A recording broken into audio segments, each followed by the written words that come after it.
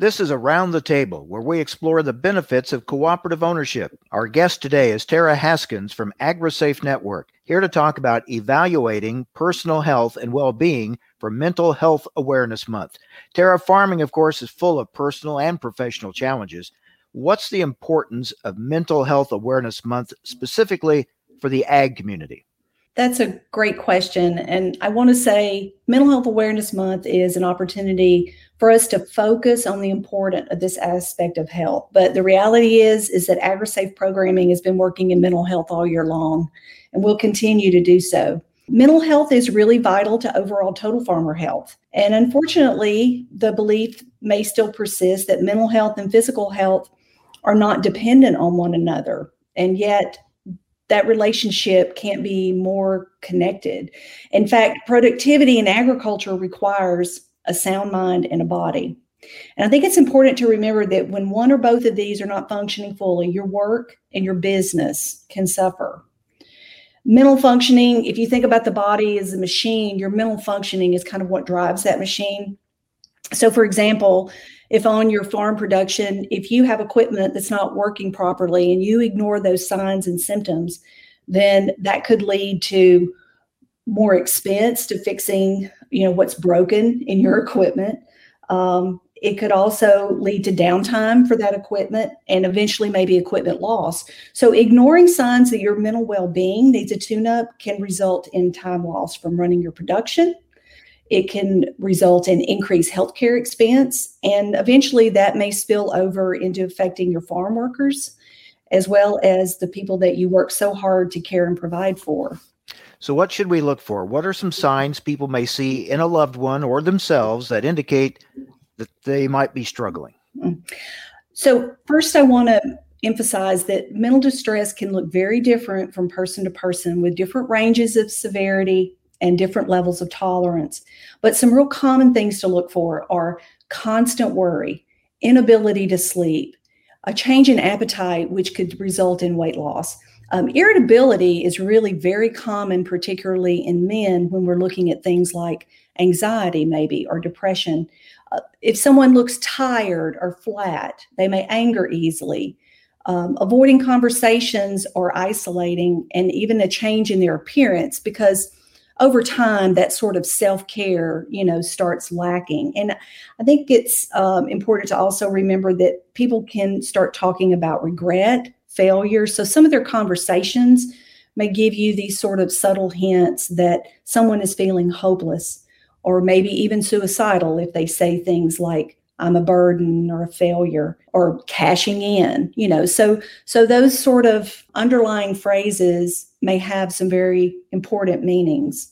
The other thing I want to emphasize, particularly for agriculture, is that when you are mentally distressed, it can make you unsure, indecisive, distracted, and disorganized. And it's really interesting that your farm production can start to reflect the same feeling that producer is experiencing. So the farm may not look like what it used to be, or the equipment may not be repaired, or you may see an increase in work injuries. And of course, when someone's not sleeping well or they're tired all the time, there's probably going to be sometimes an increased use of caffeine, or maybe even turning to alcohol or substances to calm anxiety and worry, or just numb those uncomfortable feelings. But over time, those short-term coping strategies can become long-term problems. So what is the first step in getting help?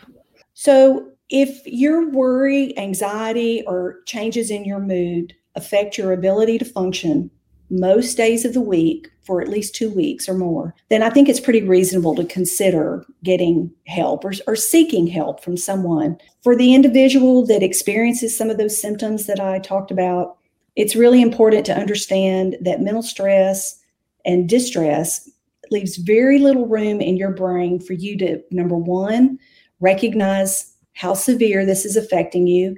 And it also makes it difficult for you to be able to come up with some possible solutions. It's kind of like you have tunnel vision, or you're feeling around in a dark room, along the walls. So the resistance to seeking help is very common.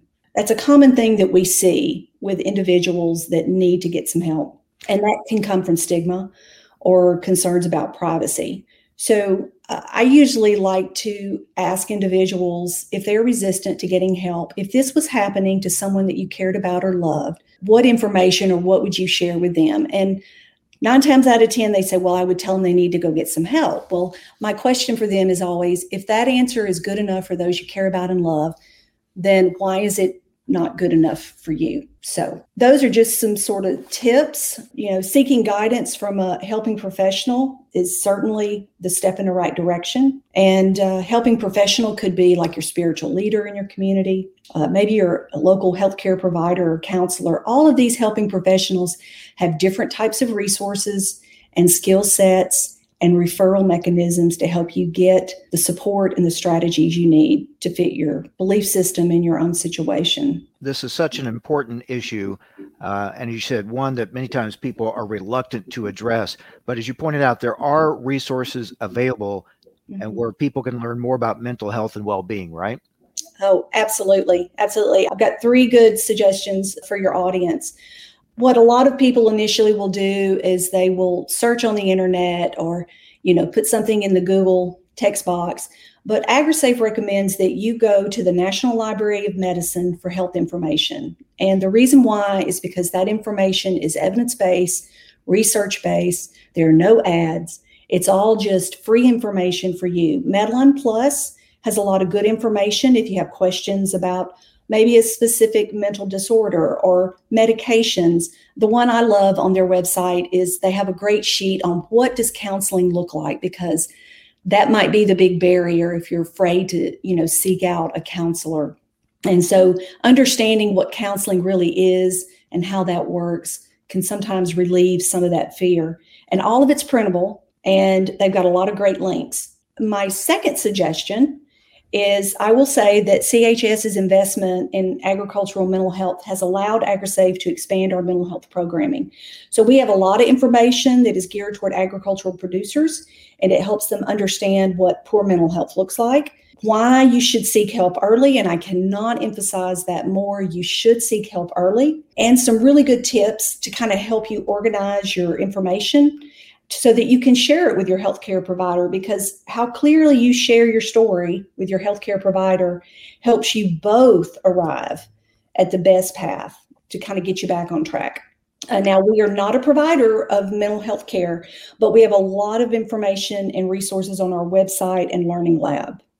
And then the last thing that I would like to suggest is that if with your local healthcare provider, you can always connect with them, because they're going to be a great resource for what services are in your area. They may have resources for telecounseling, teletherapy, and you should always contact your health insurance company and find out what your coverage is. And they could also probably direct you to who is on your plan to make that search so much easier. That's Tara Haskins from AgriSafe Network. Thanks for joining us around the table. Learn more about the benefits of co-op ownership from CHS at cooperativeownership.com.